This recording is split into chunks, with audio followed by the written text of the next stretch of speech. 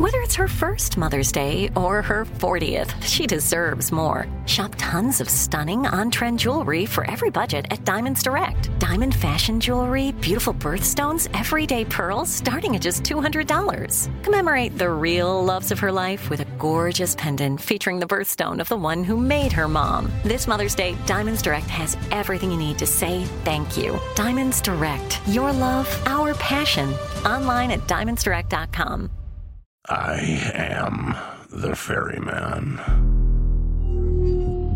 In the shadows of the afterlife, the Ferryman of Souls guides America's most influential spirits to their eternal rest. Where are you taking me? Are you death? This road is not on any map. How much for a ticket? All I ask for in payment is a tale. I don't know who got to Kennedy first. And the devastation those first bombs caused. I've never been to hell, but I know intimately the hymns of the damned. Binge this season of The Passage now. Listen on the iHeartRadio app, Apple Podcasts, or wherever you listen to podcasts.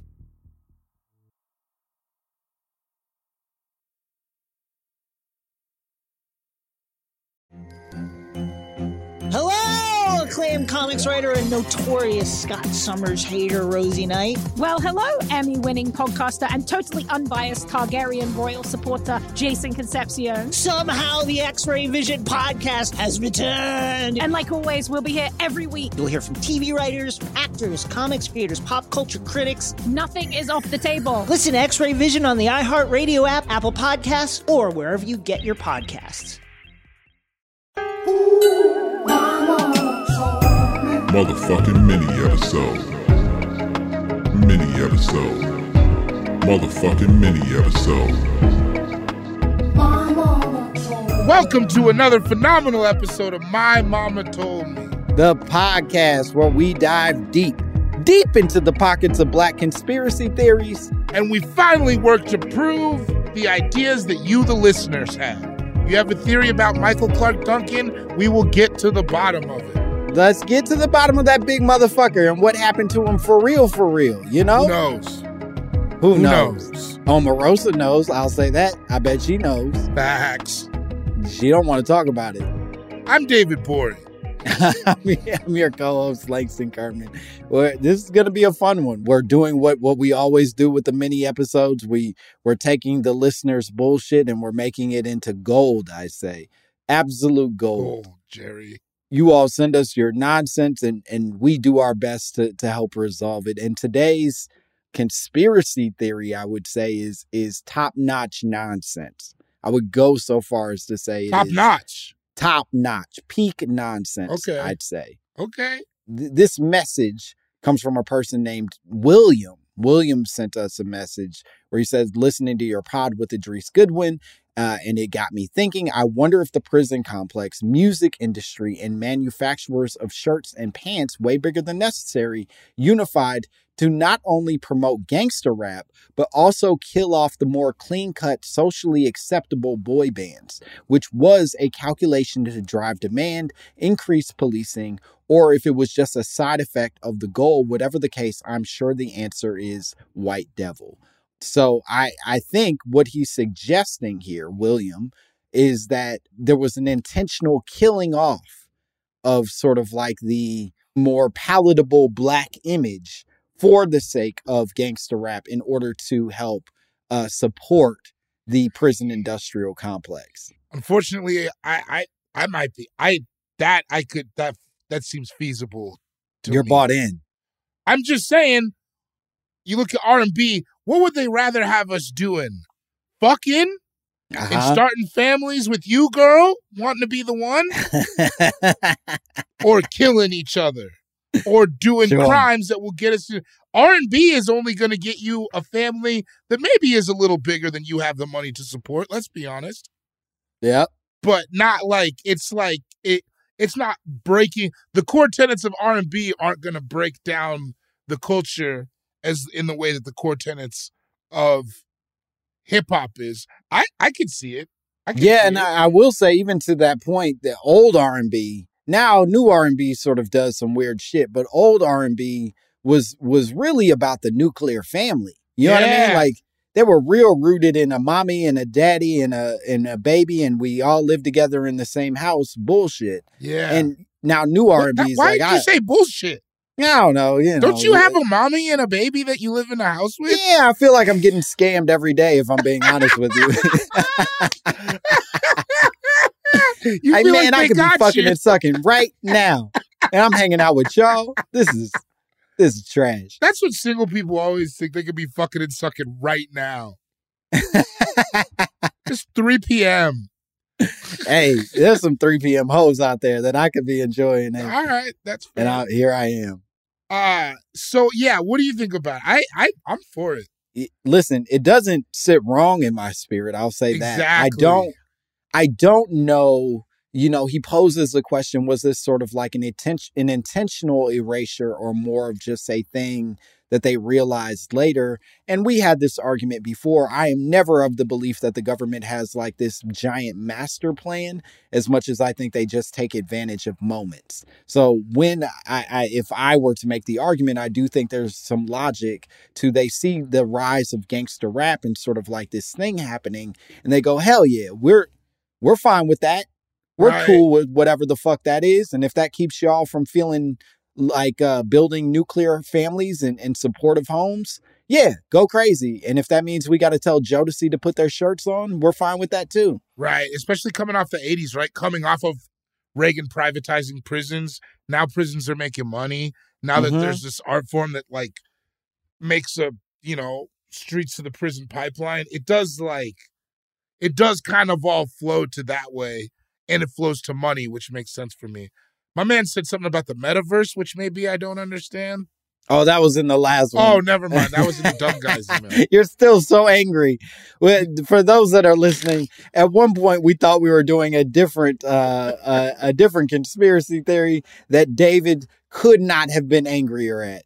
No, he was a stupid person. It was just not well thought out. It was very bad.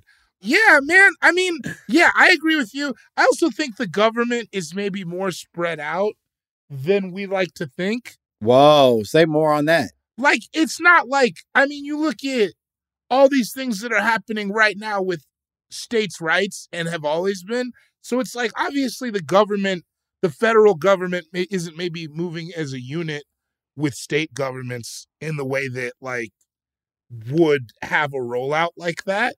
Mm-hmm. You know what I'm saying? Yeah. But I do think that like overall, this thing started to make money, and if it make dollars, it makes sense, especially in the United States. So like, I think it was like gangster rap probably happened organically, and then it was just everybody aided it along. Whereas like, if you remember in the early 90s, late 80s, there was also a pretty big conscious black movement. Yes. You know what I'm saying? There was like self-destruction, you're headed for self, and all that kind of shit. So yeah, there was Queen Latifah never made a negative song in her whole career. She's not a bitch. Yeah. But, and that movement did not go anywhere. It wasn't, to your point, aided along in any version of it. Now, it was successful largely because of sort of black people in reinvesting in themselves and sort of identifying themselves inside of it. But it certainly wasn't a thing where like, oh, we're all agreeing that this is the best thing to support financially on a global scale. Because it had no corporate, there was no, it just seems like on the whole, there was not any gain to be made from it from white America. You know what I mean? Yeah. It was also empowering. And it didn't, like that kind of message, that's empowering, and that doesn't invest in fear of the other like gangster rap does, right? Gangster rap, no matter how much they consume it, it's still always them from a place of safety, viewing these black people as these big, scary people. It, like, Public Enemy doesn't do that, you know what I'm saying? Yeah.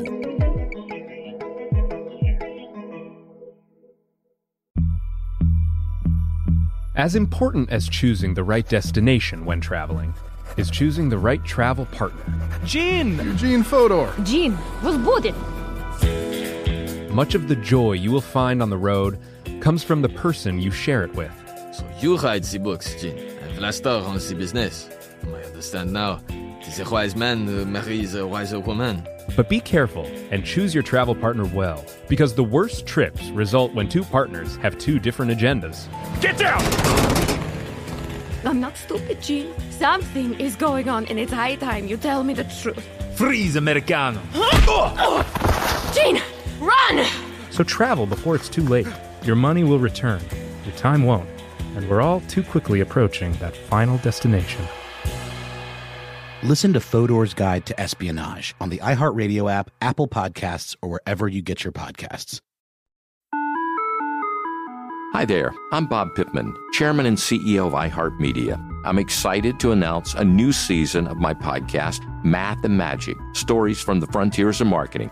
Our guests this season remind us to embrace change and fearlessly look toward the future. Like Andrew Jarecki, award-winning filmmaker and creator of MoviePhone. The studios didn't really control the theaters didn't control the studios.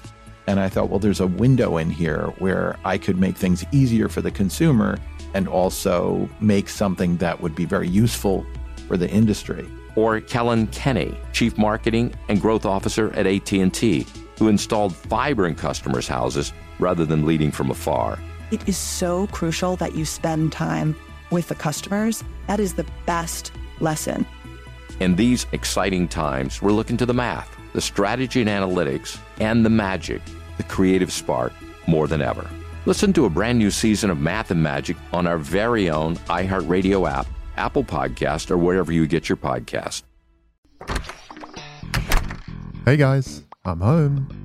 Everyone knows that it's Dad's job to be a bit of a joker. Sorry I'm late, everyone. There was an accident at the factory. Monty fell into the upholstery machine. Don't worry though, he's fully recovered. Good one, Dad. Did you get the pizza for dinner? So he likes to keep everyone happy with some dad jokes. Yep, right here. I had a coupon, and it saved me a lot of dough. Well, the truth is, Dad is just a fun guy. Hey, I'm not a mushroom. Please stop. Where does he get these stupid jokes from? He listens to the Daily Dad Jokes podcast. Oh, great. More dad jokes for me. We've delivered over 15,000 jokes to over 3 million listeners, and man, the postage fees are killing us. Listen to the Daily Dad Jokes podcast every day on the iHeartRadio app, Apple Podcasts, or wherever you get your podcasts. Additionally, during that same period, we did see a similar influx of that pseudo, because it wasn't like the positive shit you're talking about that like you would see in a Public Enemy, a Tribe, whoever the fuck it is. But it was like the sort of Fresh Prince of it all, right? Where it's like just truly like innocuous music that isn't picking a side. And that music was successful. Right. Like right. The MC Hammers, the Fresh Princes, the whatever it is. And part of that is them being like, no, we're cool with y'all being complete harmless little kitty cats or absolute murderers. We're not going to allow you to like preach positivity to yourselves and then become greater. But even that, the Fresh Princes of what and whatnot, even that did kind of die off to where mid to late 90s, even the pop rap, you know what I mean? Nelly has a friend with a pole in the basement. Like, you know what I'm saying? Like even the popular rap was not innocuous. No. There was no longer any Will Smith. Even the pop stuff was still kind of these kind of damaging tenets. Yeah, Country Grammar. Yeah. Country Grammar was like the #1 cutest song in all of America. And the dirty version of that song, the chorus is him talking about spraying up the block. That's like what I'm saying. Like it didn't. So even that innocuous soft rap didn't stay. Yeah. It was the gangster shit is what kept going. Crunk, like all that type of shit. That's what kept going. Even that little stuff was like, I would say as short-lived as the pro-black shit. But gangster rap somehow is maintained throughout this entire time. And are you of the mind that is because of intentional work on the part of like the powers that be, government, reps, whatever the fuck it is? Or is this just sort of like the movement of sort of like time and evolution of the work? I think if you are selling to a primarily white audience, I think that, and I don't know how conscious this idea is, but I think that it is always easier to sell them us as some kind of cartoonish freak thing that they can look at and kind of be like, it's like going to a zoo versus the idea of like selling them the Fresh Prince. Because the idea of the black middle class was very prevalent, at least on television during the 90s, right? Sure. Family Matters is the most middle class family maybe ever on television. Yeah, the Parenthood, the Fresh Prince of Bel-Air, they were rich, like, but even like Moesha, like her dad owned a car dealership. Yeah, you know what I'm saying? So like, but I think music wise, yeah, I think that it's this idea of like debase them and sell them as that, sell them as sex, sell them as violence. Sex and violence still sell more than anything else here, right? So if you have a whole people that you can like tokenize as that, why wouldn't they push it that way? Damn. There's not a lot of money in white people just being like, they're just like us. It's sad. I don't know that, William, this conspiracy theory made anybody feel good or funny. No, I'm upset. It seems like you might have nailed it, or at least nailed something in what you've unpacked here. Yeah, I hate it. I hate it. Well, fuck you, William, and everything that you've put into our lives. We were having a good day, and then you showed up with your negativity, and now we resent you and everything you're affiliated with. How's that? 100%. Well, we did it. I think we nailed it. Bori, could you tell the people where they can find you and what cool shit you have going on? I'm on Instagram at CoolGuyJokes87. And, you know, if you want to see my dates, go to officialdavidbori.com. I have all my dates up there. You could buy a t-shirt and whatnot. That's good enough for me. Fuck yeah. Buy a t-shirt. Check out the dates. And as always, you can follow me at Langston Kerman. And if you want to send us drops, if you want to send us your own conspiracy theories, and if I learn to talk, you can send it to mymamapod@gmail.com. We would love to hear from you. That's it. We did it. Bye, bitch. Motherfucking mini episode. Mini episode. Motherfucking mini episode. Motherfucking mini episode. Mini episode. Motherfucking mini episode.